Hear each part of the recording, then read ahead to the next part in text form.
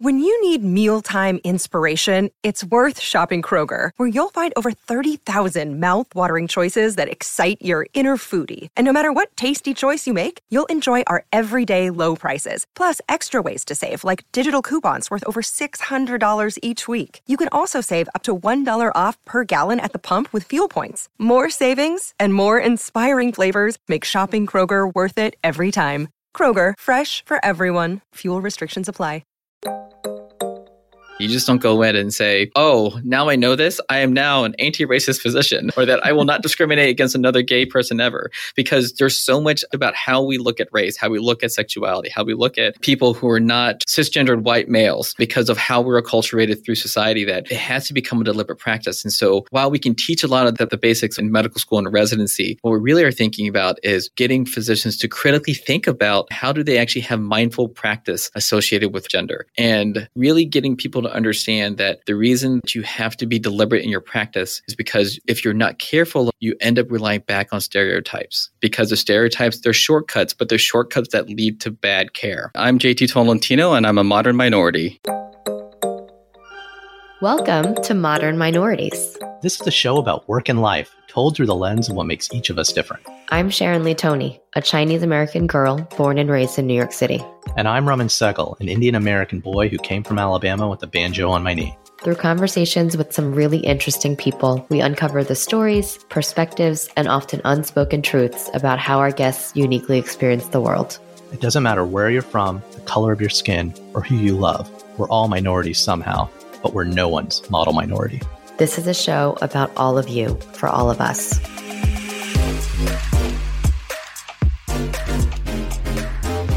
Today, we're talking to JT Tolentino, an associate professor of internal medicine and pediatrics at the University of Miami. JT is also one of Raman's sister's friends. Not a marketer. Not a marketer. He's not a marketer. He's a doctor. And we've been told that we've been talking to too many marketers. So it was good to have him on the show. I liked how he really dug into his own personal experiences and told some really great stories about his experience as an Asian gay doctor. Yeah, and it's just like, we talked about like parents' expectations, right? And I think that's something all of us, whether you're gay, straight, Asian, black, or white, we all live with our parents' expectations and measuring up to them and meeting them and not meeting them. And then, you know, as we went further into his career, he's teaching the next generation of doctors. And it's not just about the science and the practice, but it's literally how they're going to perceive and present themselves to other people, right? And approach minorities or gay people, and kind of how he's trying to change medicine from the bottom up as a residency teacher. Yeah. I mean, when I think about the role of a doctor, or even my own perception of doctors in society, they're supposed to be ideally people that we can trust and that we go to in our moments of need. And, you know, with him, we touched on also how he tries to create that safe space, or at least give off cues, so that people of the LGBTQ community know that he's someone that can both represent them for their various needs, or can really kind of empathize with what they're looking for their kind of care. So that was really interesting to hear as well. Yeah. So we hope you enjoy our conversation with our new friend, JT. JT, welcome to the pod. It's great to have you here. It's great to be here. JT, I feel like you're family because you're friends of family. I know. It's a small world, right? But the world just gets smaller and smaller as we get to know more and more people. That's why I love it. Yeah, well, okay, so this episode is dedicated to my sister, who's always giving Sharon and I crap about having too many marketers. And I said, hey, sister, you're a doctor. Hook us up with some great doctor guests. And she said, have I got a guest for you? So, JT, you're semi-infamous. Oh, God. Here we go. but who knows me? Everyone does. But I guess the real question is, who were you before you became the career journey? Can you tell us a story from your childhood? Yeah. Whenever I think of my childhood, it's interesting. So I grew up in As a kid in Charlotte, North Carolina, I lived in the suburbs. My mother, like many, I guess, Asian kids, my mother was a physician. But one thing I distinctly remember when I was a kid was that my grandparents would always come from the Philippines for like 6 months out of the year. And I thought that was a normal thing, that your grandparents would just come in from the Philippines. And I thought everybody's grandparents came from somewhere in Asia. I was about to say, isn't that where all grandparents come from? I know, right? Delivered by a stork or something. Yeah, exactly. But I remember distinctly that my grandfather was an interesting character, and he was that guy that believed that all the food went to the same place. So he would take his dinner, his dessert, the sides, the coffee, and he would just pour it onto one plate and just mix it all together. Oh my And God. I was just like, this is what all grandparents do, right? And my grandfather, he used to love to walk, right? And he would walk around the neighborhood, and he was so used to living in the Philippines, which was a definitely much more crowded place than Charlotte, North Carolina was. And I would distinctly remember having to sometimes drive around to look for my grandfather, and he would be at some random neighbor's yard just sitting down underneath a tree just because it was a nice tree. And I remember we couldn't explain to him enough that you just can't go to somebody's suburban lawn and sit in front of their tree because it's their property. It was such a distinct memory of my grandfather. I loved him to death, but after going to Grandparents' Day, where the majority of my class were either white, some were black, but I was one of only 2 Asians in my entire 4th grade class that I distinctly remember, me and this kid named Yoshi. Of course, they used to call me Yoshi because I was the only other Asian. Oh, you're all related, clearly. We're all related, right? And you all look alike. We all look alike, exactly. Yep. But that Grandparents' Day, I had the most different grandparent, and I didn't mind it, but it was one of the first times that I really understood that I was somewhat different from that standpoint. And so I used to call, in my head, I used to remember we would have Chinese dinner at home, and there was Chinese dinner that was outside, which was always different than the Chinese dinner we would have at home. And those are the things I just remembered how different things were between what we did with my family and my grandparents and my extended family and what the rest of the world thought Chinese or Asian food was, and Chinese and Asianness was. And it was so distinct, and especially living and growing up down south, very similar to your ramen, where it was just so different. So I have to just probe on that. What's the difference between home Chinese food and outside Chinese food? Oh, yeah. So home Chinese food included egg foo young. Home Chinese food, that included fish with heads on it. Yeah. Ah, okay. Right? So yeah. My mother would make this one dish with the black beans, and it had a really rich sauce. It was usually with snapper, and the head was on it. But when you went to an outside Chinese restaurant, there was never a head. You don't want to scare away the pakui. Yeah, exactly. And you had poo-poo platters. And I asked my mom, can we have poo-poo platters at home? It's like, well, no. Poo-poo platters would you get at outside Chinese restaurants. Interesting. Code for that's the white people food. Yeah, exactly. That's the chicken tikka masala of Chinese food. So interesting. So as someone who grew up in and around Chinatown, fish was always served with heads and tails on, JT. Yeah. I mean, know. Outside for us, right? So it's like because you grew up in a place where, there was Chinese food for white people. It's completely different.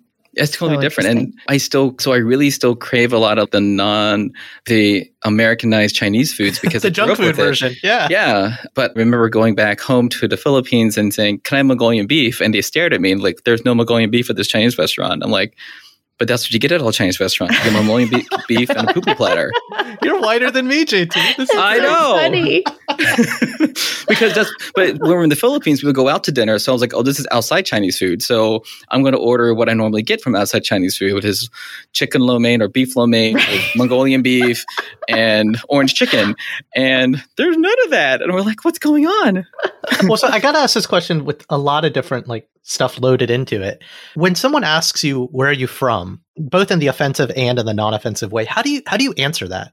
So I've refined how I respond to that over the many decades of life I've lived, I guess. And initially I took offense, right? It's like, where am I from? Well, I'll tell you where you're from. No, but the way I see it now, the way I kind of approach it now is I usually help correct them with the right language. So I usually say, do you mean where does my ancestry come from? Or are you asking me where I was actually born? Because what I have found is that the more you push back, you've lost a teaching opportunity. for those who either don't have the language or don't recognize the difference between what they're trying to say versus what they really want to get out of that conversation. And so are you answering a question with a question? Because you didn't answer the question. Where are you from? Yeah. So what's the answer, JT? Where are you from? So where am I from? I'm from Charlotte, North Carolina. And second question. No, where are you really from? Where am I really from? So I'm Filipino Chinese. But my family is from the Philippines. They're from the Philippines. Yeah.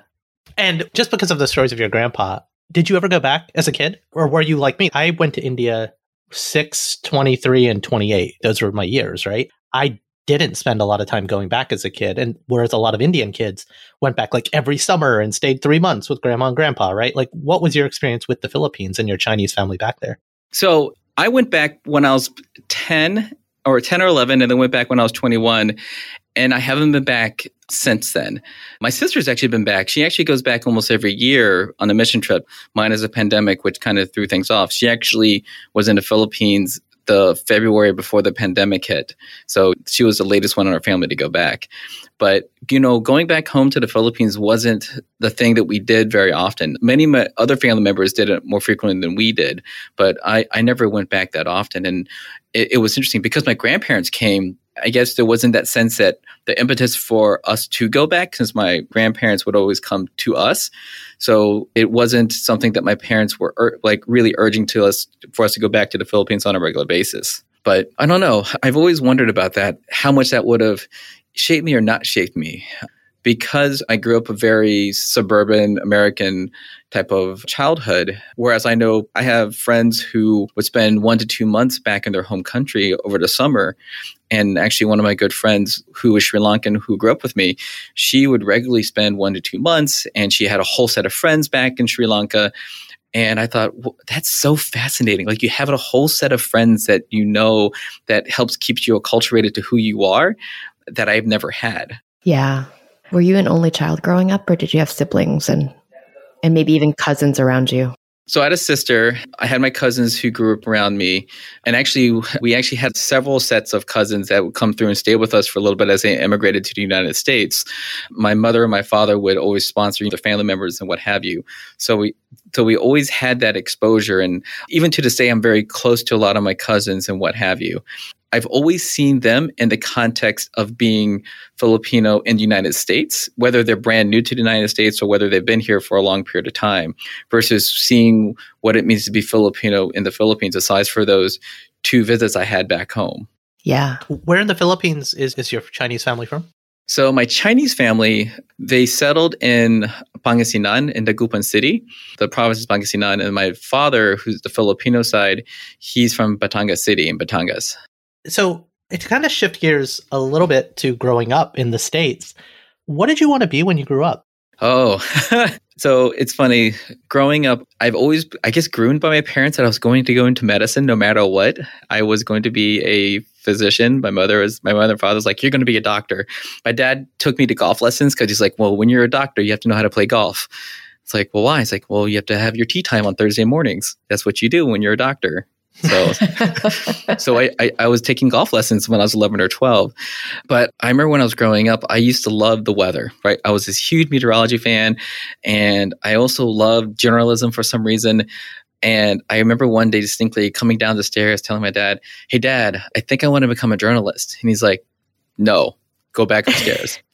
Go back upstairs. I don't want to hear it, JT. It's like, none of those dreams. No. You're going to become a doctor. Nice try.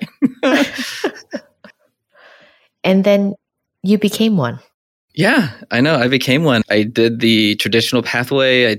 I went to college, did well in college, went into medical school immediately after that, went straight into residency. Now I'm a practicing physician. And I feel like the typical carbon copy of a lot of Asian physicians. You did. My mom is listening, and she's very proud of you right now because it's like you did everything right. Checkbox. Well, but I guess I'm going to ask a sort of not ignorant question, but leading ignorant question. Indian and Chinese people, that is a stereotype. Is become a doctor a Filipino stereotype, but you're Chinese Filipinos? It's like, I don't know, because I don't meet as many Filipino doctors, right? How did that play out? Or were your parents like, no, we're Chinese? Did they acculturate within Chinese society or with Chinese American stereotypes and not Filipino American stereotypes because of that ethnic heritage? Yeah. So, I mean, it's a good question because, so my mother's Chinese, my father's Filipino, right? So my mother is Chinese by, I guess, background, but born in the Philippines, kind of like any other Chinese American. And it's funny, I have to explain this to people because it's not Chinese American, it's Chinese Filipino, but it's the same phenomenon we have here. So my grandparents immigrated from China back in the 1940s, 1950s, and came to the Philippines and settled there. So they're technically Chinese Filipino. So my mother grew up in the Philippines from that standpoint, and my father can trace his heritage or his past through the Philippines, and is, I guess, quote unquote, technically Filipino from that standpoint. But I guess to your question, yeah, the typical stereotype is our Filipino nurses and Chinese doctors, right? Mm-hmm. Exactly. And so, but it's interesting, if you even look at some medical schools considered Filipinos an underrepresented minority in medicine because there are so few Filipino physicians compared to other Asian ethnicities that you don't see the same representation as opposed to Korean or Chinese or Japanese physicians in the United States. And so what would you say as you were growing up then?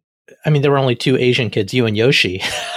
I'm guessing Yoshi had to be Japanese. Guess, am I right? Yes, Yoshi was a Japanese exchange student. So, he was an exchange student. He wasn't even there full time. Oh my goodness! So I was really literally alone. The only, I guess, Asian American born person in my entire fourth grade class. I just remember fourth grade distinctly for some reason. But yeah, fourth grade class. And it was interesting because I remember growing up with all these random stereotypes. I remember this one kid came up to me one day and said, "Hey, JT, can you do a karate kick?" I'm like, well, in my head, I'm like, I don't know any karate. So I'm just going to kick my leg up in the air and see what happens. And I did it. And I remember this guy's like, "Yo, man, you're like Jackie Chan or whatever. That's amazing." I'm like, I just kicked my leg in the air. But you took whatever you can, right? Because yeah, yeah, it gave me some street cred in this at the school.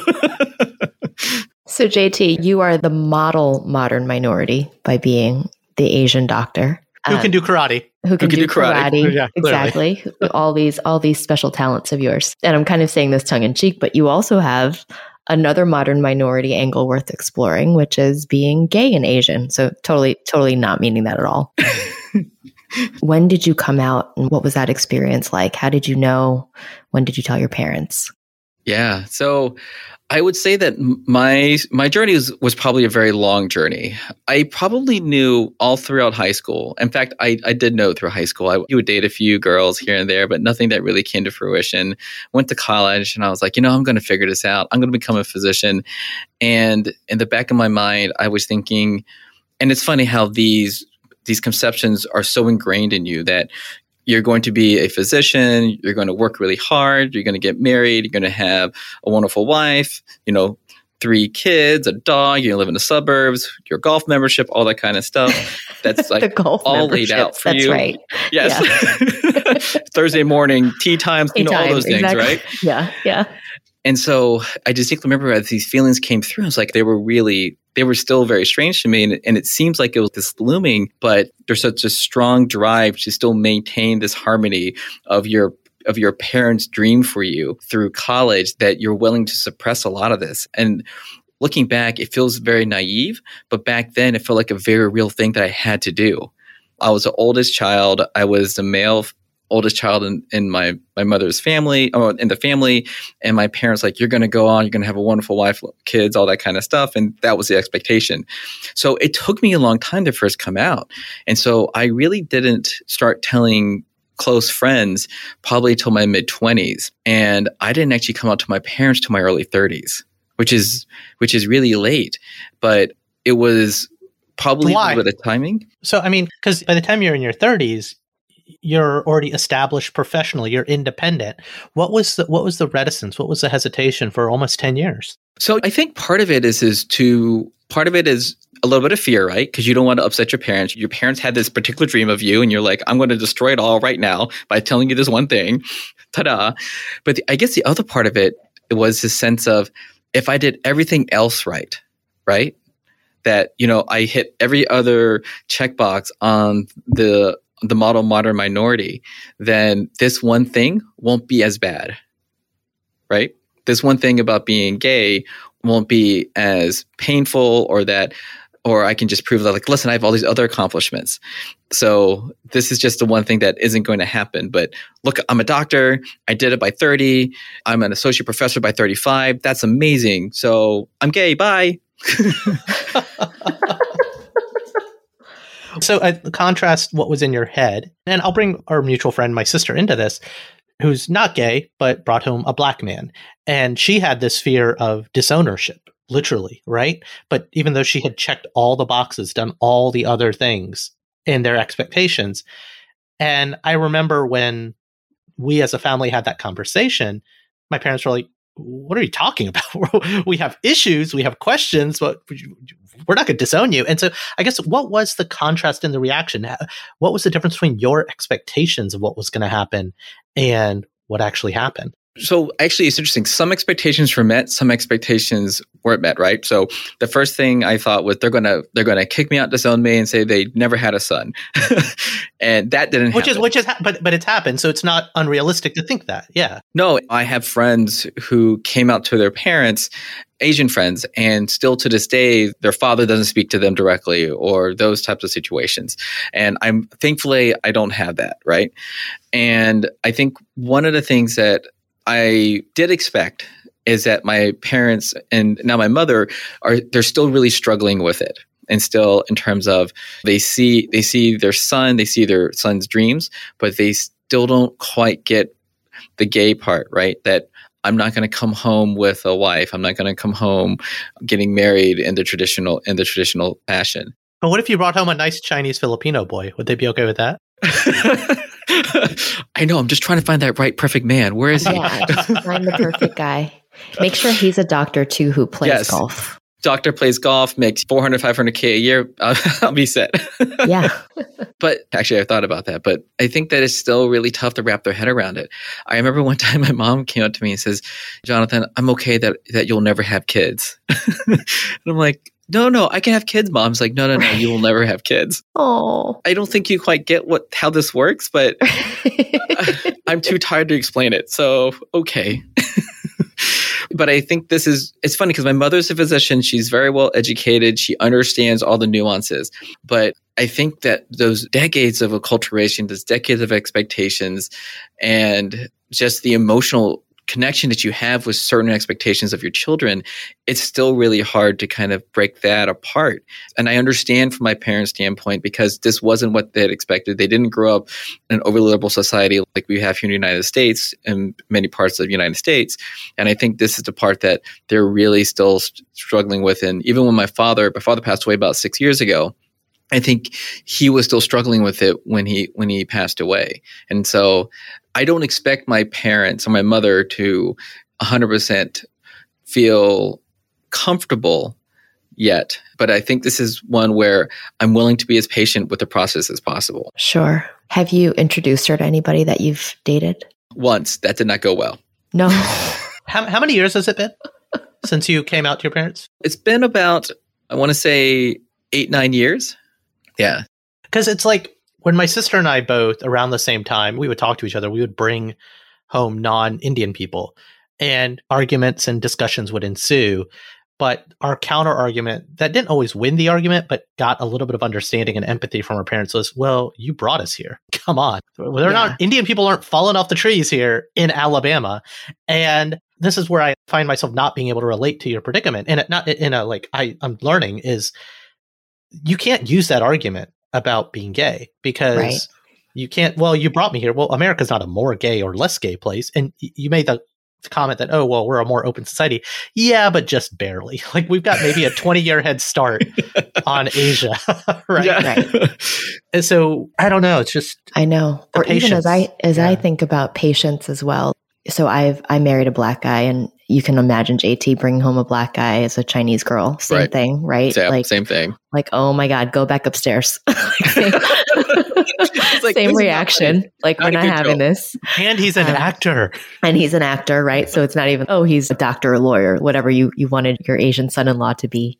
Right. And it wasn't until after we had children that my mom kind of came around and really, now she's totally on board. There's no question.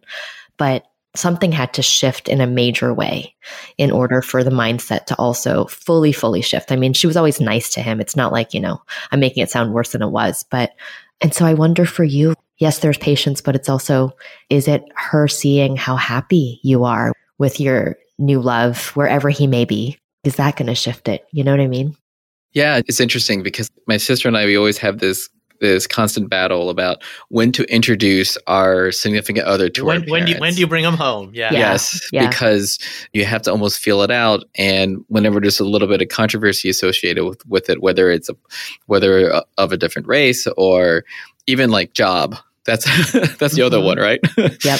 It's funny because, and I think many of us feel the same way, that we're very deliberate about it. I used to always find it fascinating when white friends or what have you bring their boyfriends over after the first or second date to see the parents. I'm like, that's really soon. Well, this is crazy. But I think though, you're right. The patience is hard. You always need to think about that. You're not going to change their minds quickly, but that there's something that you have to be okay with when you're going into this relationship, or for me, any relationship, right? And that you're going to have to get through the discomfort initially before you get to the comfort, and just really showing that this is just a normal relationship. This is just what any two consenting, loving adults would do as a boyfriend, girlfriend, or what have you.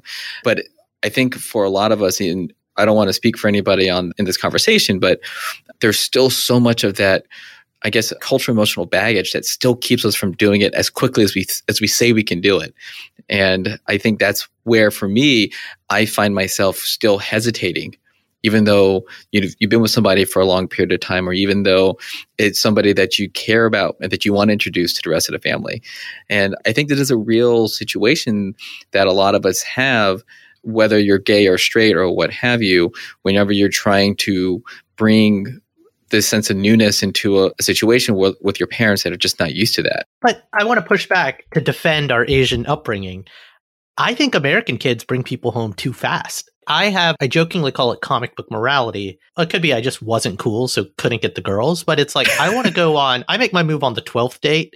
And so if I make my move on the 12th date, after that, the amount of time it takes to bring a girl home or a guy home or whatever, it's kind of like, you've got to pass a lot of thresholds before I'm comfortable letting you in, versus the example you used, JT, of like your quote unquote American friends who would bring someone home after one date. I don't know. I do think a little bit more vetting happens with my daughter at some point when she's dating boys or girls.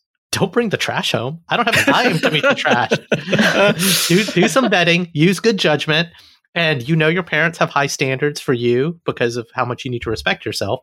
So I don't want to see the clowns. And I watch American TV and I see I sound like an old man. Oh, American TV. But how fast the girls and the boys are bringing someone home. Like, come on. Oh, I know. It's funny because it always goes back to my father used to always say, listen, I am not your best friend. I'm not even your friend. I'm your father.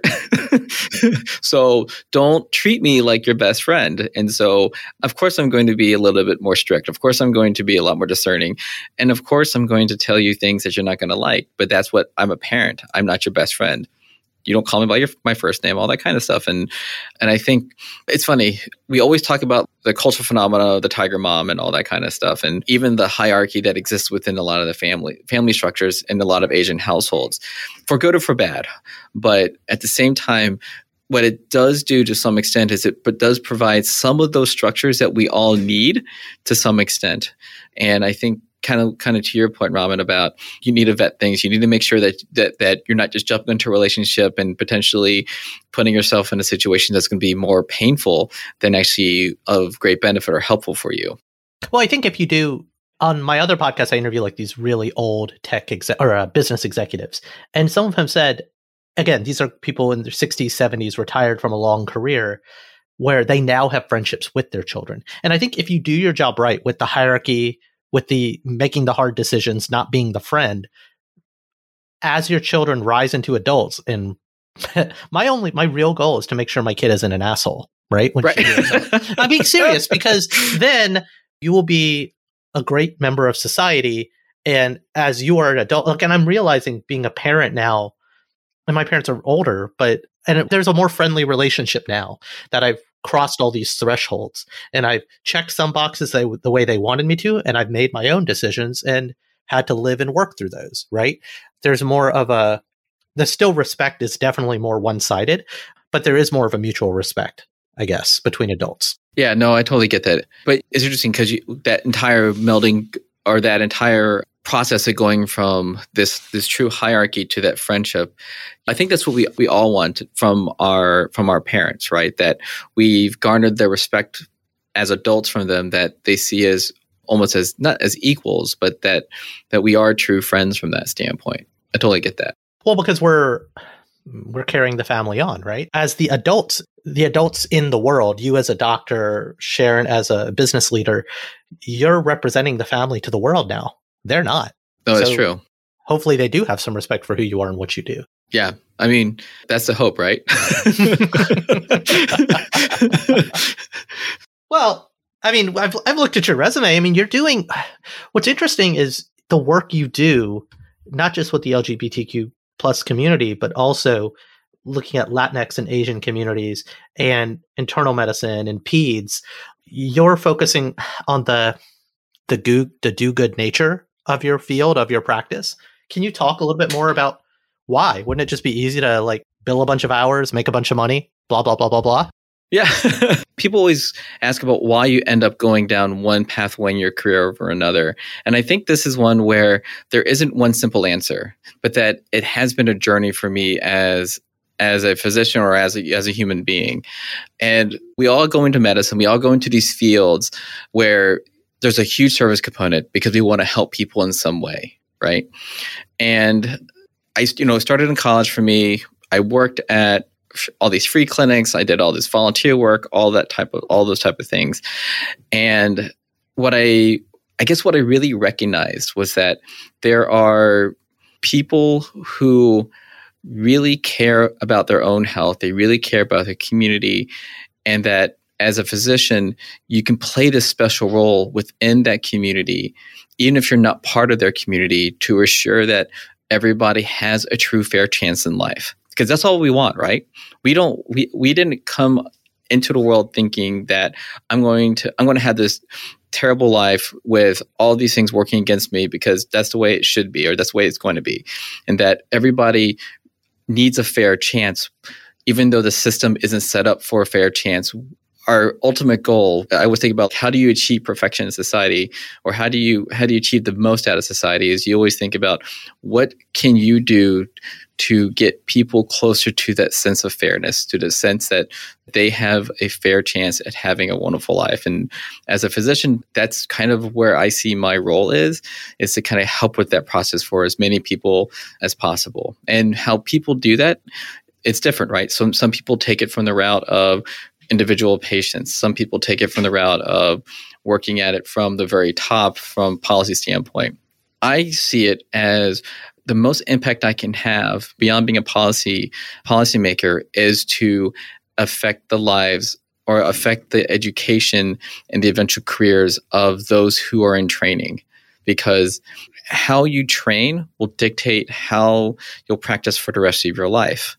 And so if you train within the context that you as a physician can serve as a leader to help the most marginalized, the most disenfranchised in society, and really make the most difference as much as possible, then you're going to be able to do that as a resident, as a physician, as a leader, and as a residency director, as somebody who teaches physicians and who teaches medical students.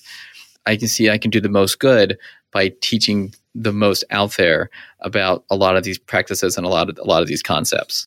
Well, are you saying it's like empathy, right? Or do these things not exist in the system of teaching and training the next generation of physicians? Or is it overlooked? You just assume everyone's got the empathy button.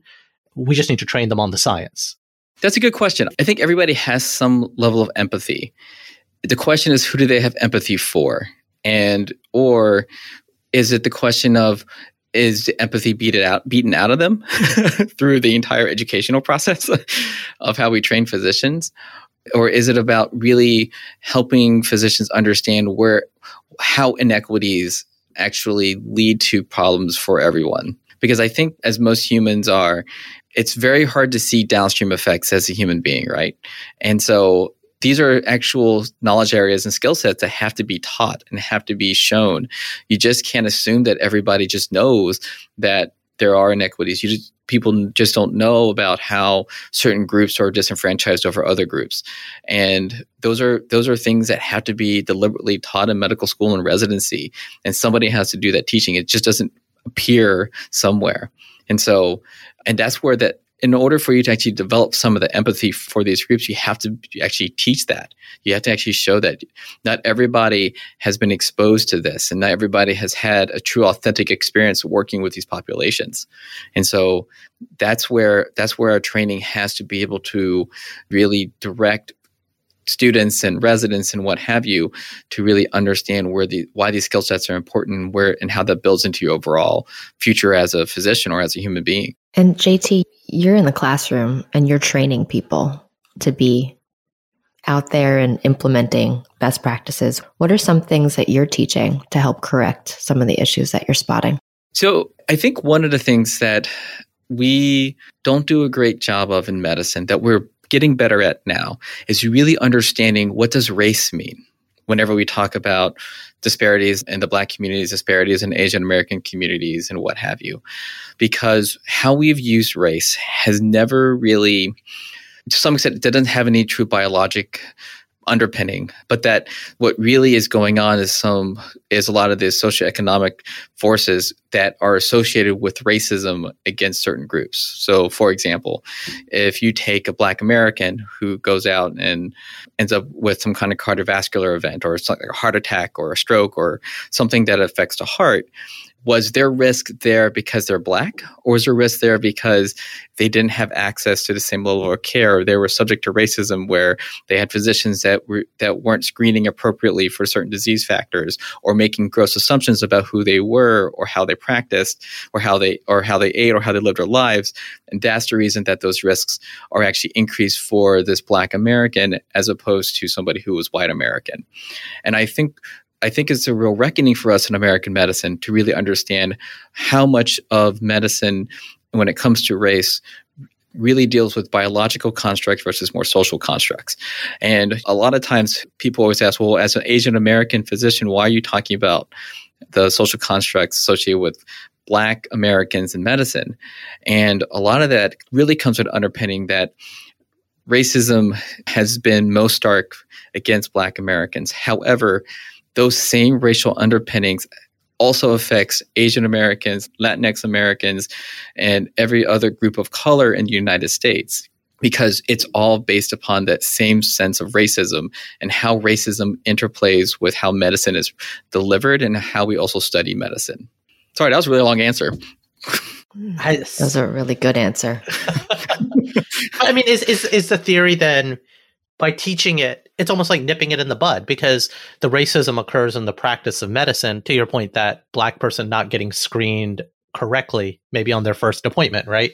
Because assumptions are made. But if new young doctors come at it from a more holistic understanding, then you can almost stop some of the root causes, at least from the clinician standpoint.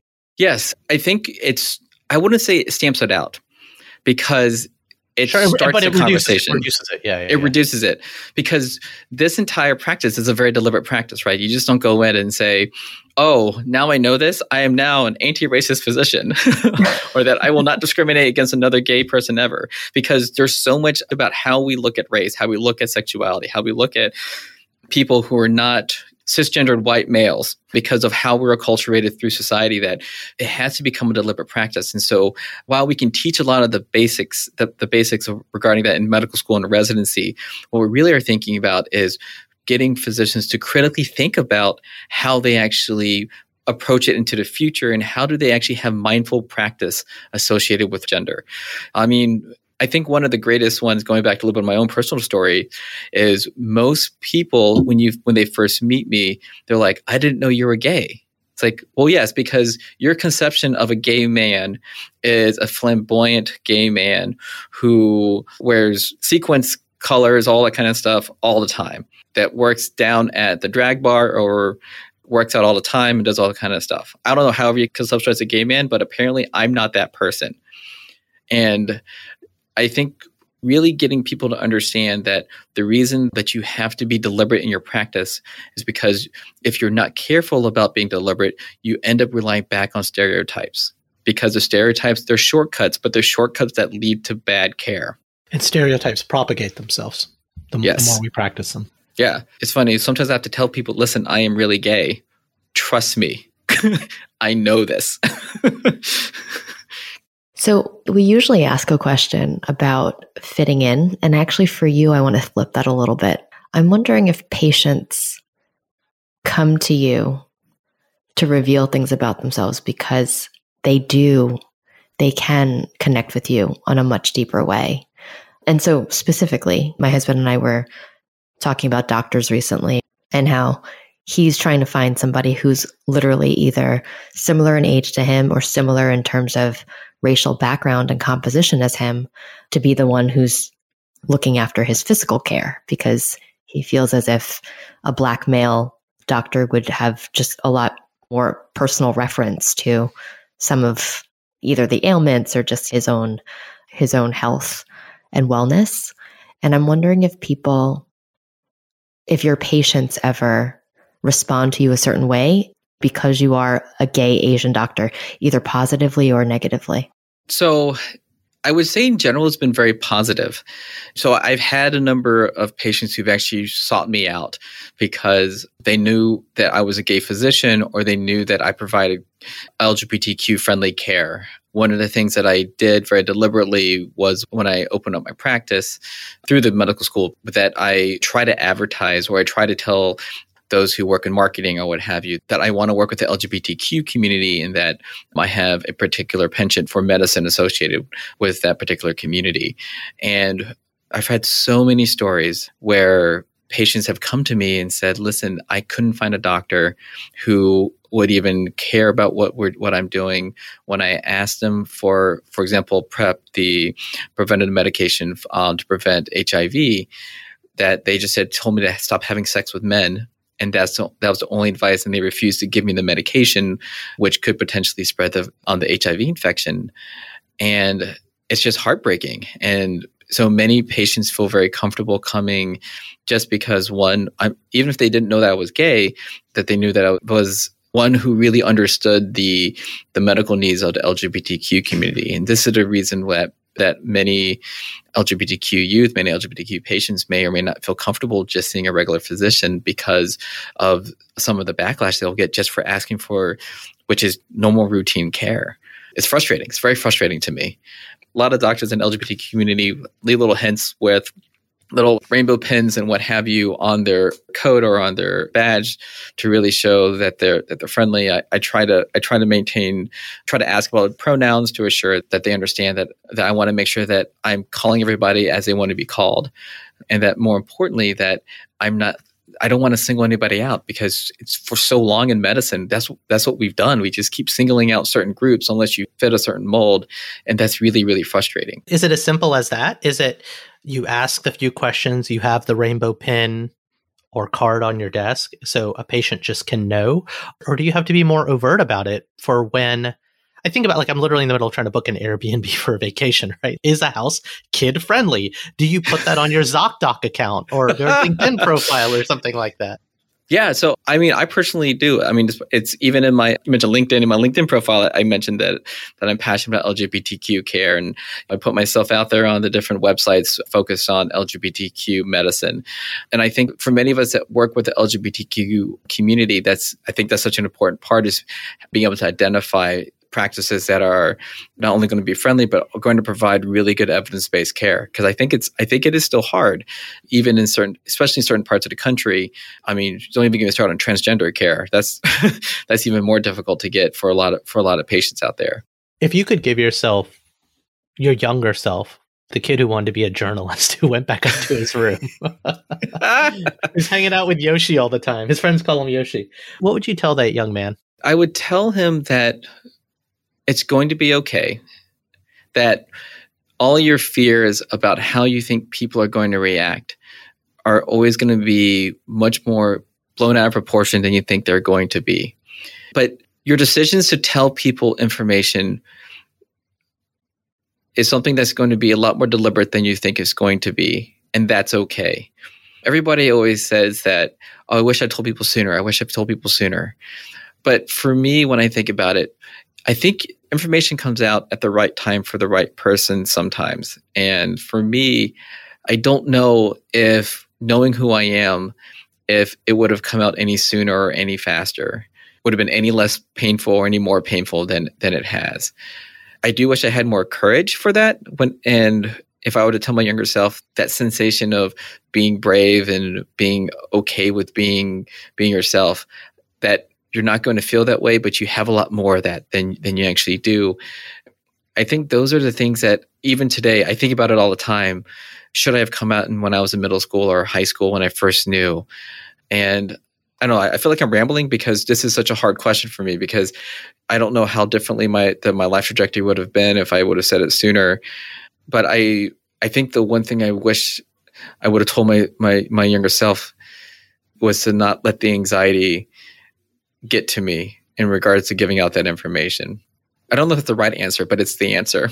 It's a truthful answer, right? So that is the right answer. Yeah. But that's a great question. Oh, I want to think about it. Think about it some more. It's just you can't really do much with it, to be clear, unless we invent time travel. Right, I know. So that you can literally go back and but then you'd be wrecking the space-time continuum, and that's a whole thing. You know? I know, I know. And then everybody's like, oh, but then what if the dinosaurs come back because of you? It's like, well, then it'll just make Jurassic Park that much more real. No, but it's funny. People always say you should live without regrets, right? And I try to live without regrets. Yeah, those are lucky people. They are lucky people. Yeah, screw those guys. And what I would rather be is I want to live with more confidence in the decisions, right? So regrets, I find that my regrets come from where I just lack that confidence in the decision I just made, right? So I regret that I didn't have more confidence in it. But it propels you to make a different choice later. You won't make that same mistake because you have that. I think regrets are valuable for that reason. Yeah, but I think regrets are okay because that's a human reaction. If you didn't live without regrets, then who are you? You're like a robot. Robot makes decisions all the time without regrets. You're a sociopath. Exactly. I mean, I regret leaving my dog at home. And so that's like an everyday thing for me. So I guess I've completely missed that boat. It's funny. So we've covered so much and you've answered all of our questions truthfully, whether or not it seemed like the right answer at the time. Unlike all those marketing guests we normally have. Yeah. So thankfully, doctors do know the right answers most of the time. Most of the time. And now we'd love to move to speed round. Are you ready for our speed round, JT? I am ready. Let's do this. Awesome. What's one thing about you that no one expects? That I love karaoke. What's your go-to song? Endless Love. Oh, you're such a romantic. But the funny part is I'm not a romantic, but I love that song. It's so good. Every karaoke. I'll sing it by myself. I'll do both parts. I don't mind. What is a book or a movie or even a TV show that has characters that you relate to? Oh, I messed up speed round because I'm trying to think. It's bad marketing. Speed round takes forever. So I will tell you, it's not a movie or a book. It's actually a TV show. I love Scrubs, and I relate to Scrubs. So all my doctor friends say that's the most accurate doctor show out there. Is that true? It is the most accurate doctor show out there. Nice. Because we think we're all funny, but we're not. But well, who do you relate to most on Scrubs? So almost every physician says they relate to JD because he's the one with the inner monologue and the anxieties associated with being a resident physician. But I have to say JD because his name is very close to mine. What is your favorite mom food? Mom food, like food that my mom cooks? Like a mom dish, yeah. Your favorite mom dish. So it's this one Filipino dish called kiri-kiri, which is basically oxtails in a peanut butter sauce. So good. I just had that the other night. I did takeout. It is so good. But my mom, she makes it with peanut butter, and it's so good because she puts a lot of peanut butter in it. And then I had shrimp paste for the first time recently. Oh, yeah. Also, bagoong is so good. It is very good with, how do you say it again? Bagoong? No. I call it kare-kare, which obviously is not pronounced correctly. Oh, kiri-kiri? Kiri-kiri. Yeah. Very yummy. Fun fact. So one of my wife's close work friends is Filipino, and every once in a while she brings over lumpiao. And my daughter, it is the top of the food chain for my daughter. Lumpiao is the best for her. It's clutch. The Filipino egg rolls are the best. What is your least favorite food? My least favorite food is, oh God, because I love so many foods. It's, oh shoot. Be careful with your answer. This is where you lose friendships. I know. I know. Okay, so there's this one, I don't like bugs. So my cousin sometimes, when I used to live with my cousin in New York, he would sometimes make a bug dish. You can get the bugs. Okay, what? I feel like this is too obvious of a no. Come on, everyone's going to say no to bugs. No, he loves it. Like he'll stir fry it and he'll put vegetables in. My mom grew up eating grasshoppers in Africa, so yeah. No, it's not grasshoppers though. It's some other kind of bug, but it just doesn't taste great to me. I just don't. Yeah, no, but come on, give me something you can veto. You're at a restaurant with all your friends, or you're on a date. Come on, what's your veto food that you can get out of because you just hate it? Oh, okay, hard-boiled eggs. Hard-boiled eggs? What do you have against those? There's something about cooked yolk. They smell like farts? No, it's not. It's not that. It's the. I don't like how the yolk gets all grainy in your mouth, and it tastes like you just ate like a bunch of chalk dust and said that was delicious. I mean, it's like, yeah. It's like, why would you do this? Oh, you clearly aren't using enough salt and pepper. Jeez. Clearly, yeah. Or soy sauce, which is what I do with hard-boiled eggs. Yeah, but if the egg yolk is like that really runny egg yolk, oh, so good. You put that over like anything. Oh, that's heaven. Oh, so soft-boiled eggs are fine. It's just literally the hard-boiled. I get it. Yeah, I get it. Especially when people eat that for breakfast. It's like, I'm just going to eat hard-boiled eggs for breakfast. I'm like, once or twice a week, JT. Once or twice a week. Oh my God. I'm just like, there are better things to eat. I mean, I can scoop up a piece of grass off the floor and call that your breakfast. Fighting words. That's funny. Who is someone out there that you'd want to interview on a podcast? So right now, it would be Dr. Anthony Fauci, because I think it's very fascinating what he's going through. Not the medicine part, but just everything else about his life, because he's done so much. Yeah. He's been politicized, but he's just an absolute fascinating physician. I'm more interested, not so much the medicine and all the stuff that he's talking about. I'm more interested in about everything else he does outside of there. Because one of the things that I love talking about to physicians or to people who are really quote unquote famous or have done really great things is what their normal life is like and what their day-to-day life is like. That's what I want to know. I don't want to know about the stuff that makes them a celebrity, because that's the stuff we all know. I want to know the interesting things, kind of like what this podcast is, the interesting things about their lives that they think is fascinating, that is outside of their work, basically. One thing he does outside of his work is he does a lot of podcasts and interviews. Yes. He's like so much publicity, this guy. And again, rightfully so, because he's having to sell a behavior to a bunch of idiots who don't want to listen. Yeah. Well, it's funny because one of my former residents, when she was a fellow at the NIH, used to work in his lab. And I'm like, that's the coolest thing ever. What is he like in real life? He's like, oh, he's really great. It's like, he's a dude. He's a dude. That's what I love. I just want to get beer with a dude. And then I'll turn bright red because I still have Asian flush. Last question, JT. What does being a modern minority mean for you? So for me, a modern minority, it's about living within the context of where you came from. Now that sounds super esoteric, but I'd like to think that I live like your typical modern life, right? I live on the 28th floor of a high-rise condo in Miami Beach, right? And I'm a physician. I do all these things with residents. I'm like any other residency program director, but I do everything within a context of being the son of two immigrants from the Philippines, and that so much of my decision is still influenced by how my parents raised us, and they raised us as if they were back in the Philippines. And I think that's what's so fascinating. So you always talk about family. Family's so important to us. I talk to my cousins on a regular basis. And so I treat my friends almost like family, and how that all interplays.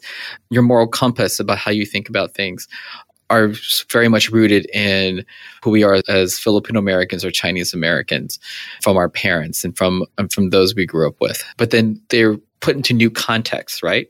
So I think about moral decisions to some extent as a Filipino American, but I make those same decisions as a gay man in America, which may seem counterintuitive, but it's really who we are. A lot of us make our decisions growing up with the knowledge and experiences we had growing up as Filipino Americans, Indian Americans, Latin Americans, or what have you. I like that. That's the right answer. Yeah, that is definitely the right answer. Yeah, so I'm going to make an A on this essay test. It's going to be amazing. Your parents will be so proud. Oh, JT, gosh. I am so glad my sister introduced us and we had you on. Thank you so much for joining and just kind of sharing your story and your take on everything. No, this has been fun. I really enjoyed this. We should do more of these. Every week. Next week. For sure. Yeah, next week perhaps. What are you doing on Monday? So like Tea your time. entire show just can't be JT. The JT show. Yeah. Yes, JT has to do a little bit of golf once in a while. That's the name of the show. JT's got to do a little bit of golf. Yes. Ironically, I haven't touched a club in over almost 5 years. No, it's going to be like your comedians in cars getting coffee. All right. Thanks so much, JT. No, thank you guys so much. This has been an absolute pleasure. And that's our show. Like what you heard? Please subscribe, leave a review, and a 5-star rating on your favorite podcasting platform. Now more than ever, people need to be hearing these stories. Please share our show with a friend or 3. Want to learn more or got something to share? Visit modmypod.com or email us, himom@modmypod.com. You can also follow us on Instagram and Twitter @modminpod. We'd love to hear from you. Now, here's a preview of our next episode. Growing up in a small town, I didn't really think of rock and roll as like a white space or anything. There's a niche for telling these stories around the time I grew up that's not really being filled on YouTube. Rock and roll is so far reaching that it can unite people who may be politically divided or whatever, but they can form great community over their love of music or art or whatever. What's been great about my channel is I don't try to take sides. I've covered some pretty controversial topics, but I try to just tell the story and let people decide for themselves. That's it for now. I've been Raman Sehgal. And I'm still Sharon Lee Tony. Remember, we're all modern minorities out there. We'll talk to you soon.